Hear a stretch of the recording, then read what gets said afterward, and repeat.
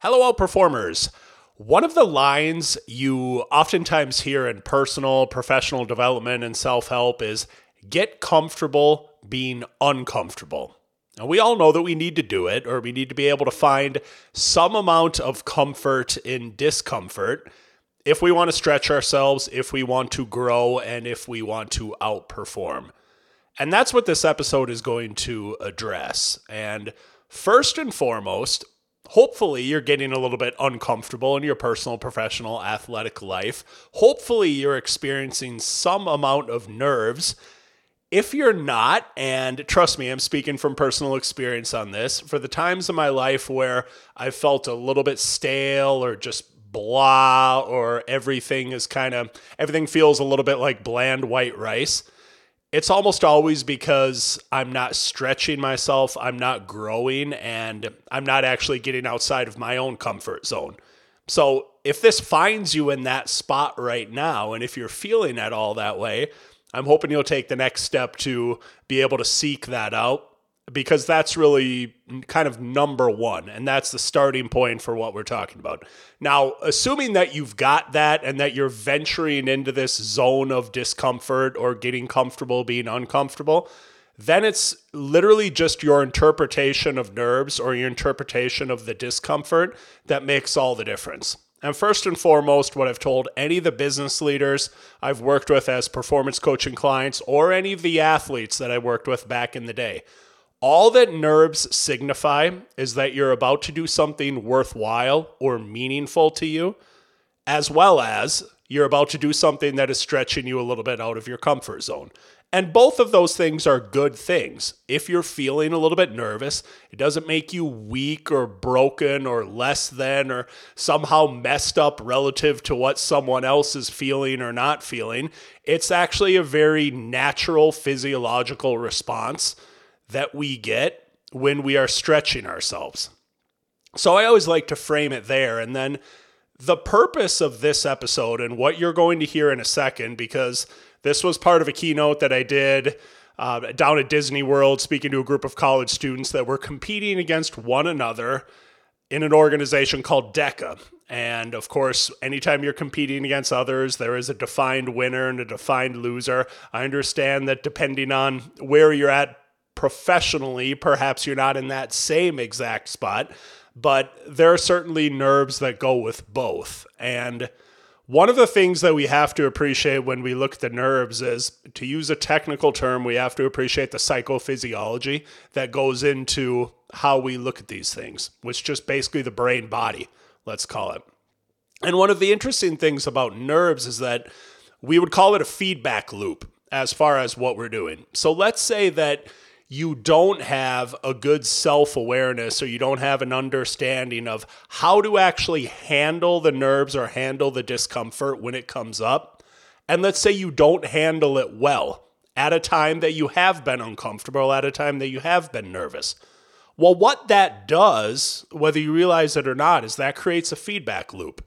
And then that is going to influence your behavior the next time around. Whether that's an unwillingness to openly and authentically and courageously put yourself into those situations again, or whether it's kind of how much tension you actually get when you get into another one of those situations because you had a poor experience with it the first time and it didn't go the way that you thought it would.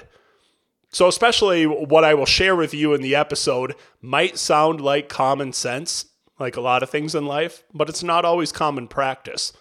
And I can guarantee if you will monitor the physiological part and the psychological part of nerves and of getting uncomfortable, you will handle it better when you willingly put yourself into those situations, or if you're in a situation where those circumstances are thrust upon you. You'll be better prepared and you'll be in a better position to be able to handle it and to be able to outperform when you are actually there. And that will in turn create the feedback loop that you want, where now all of a sudden you either seek out those things more willingly, or if they're thrust upon you, you just feel a little bit more comfortable in the discomfort each and every time that it comes up. Enjoy this episode, keep outperforming, and have a fantastic day. Thanks for being here.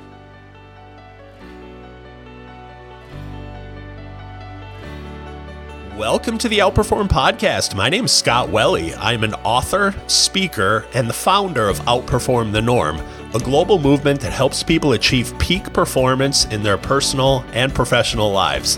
I've spent my life working with top performers in business as well as athletics, and each week it's my aim and mission to bring you an inspiring person to share their personal stories and insights, or perhaps it'll be a personal message from me, but with one very simple goal in mind: to help you outperform.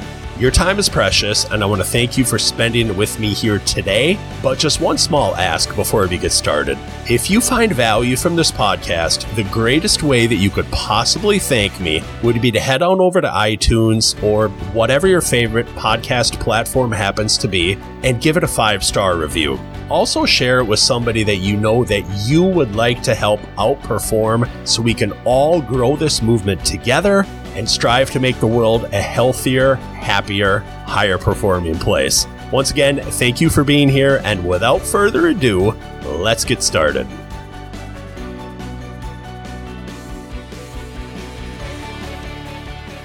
Now, 3 different tips that I can give you for the next couple of days that I guarantee will help you get the edge. David, let's go ahead, let's go to the next slide.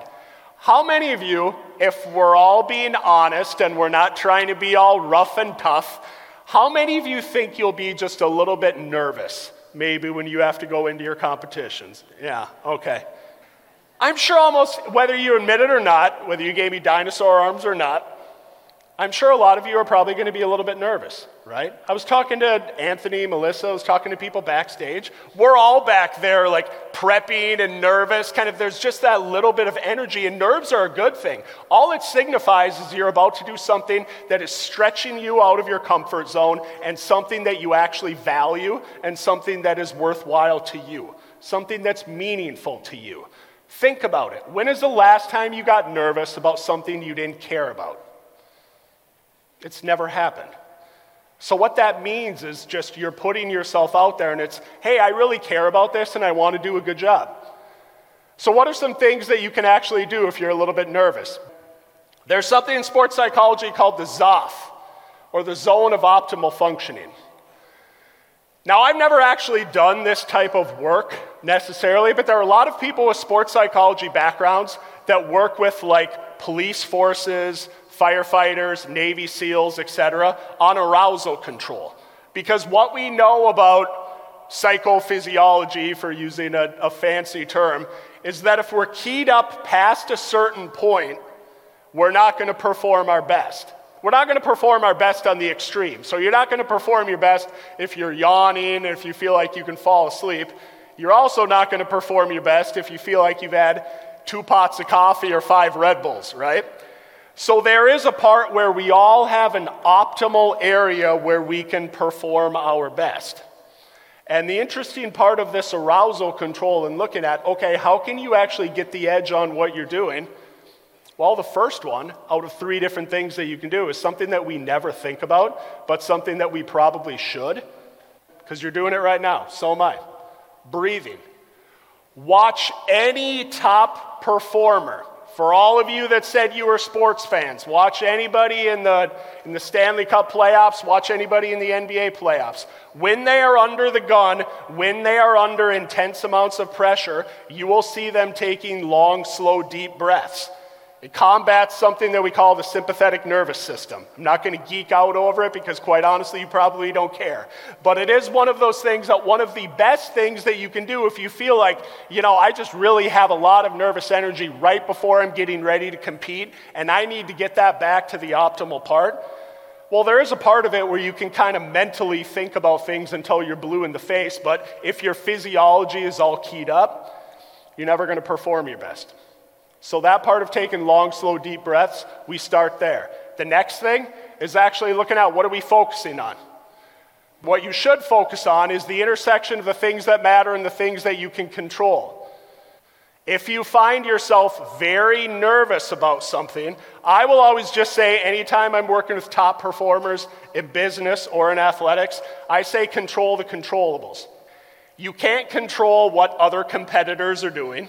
You can't control what the judges are going to say, what scores they're going to give. You can't control any of those things. And if you're feeling an intense amount of nerves and pressure when you're doing something, chances are what you're focusing on is what might happen instead of what you're doing.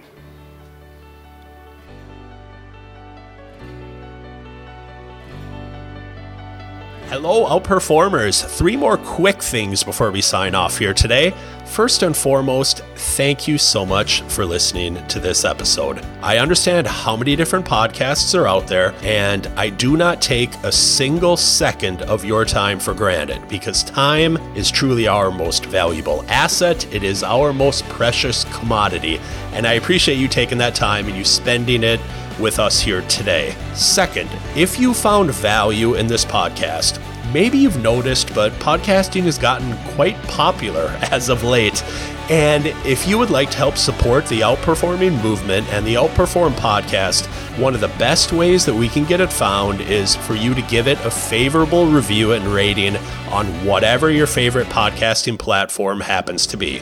So head on over to iTunes, head on over to Google Play, and give it a favorable review. And while you do that, also share it with someone else that you know that is just like you, is driven by growth and wanting to be the best personally and professionally in every single thing that they do. Number 3, if you want even more tools and tips and strategies to be able to be your best personally and professionally, head on over to scottwelle.com. That's SCOTTWELLE.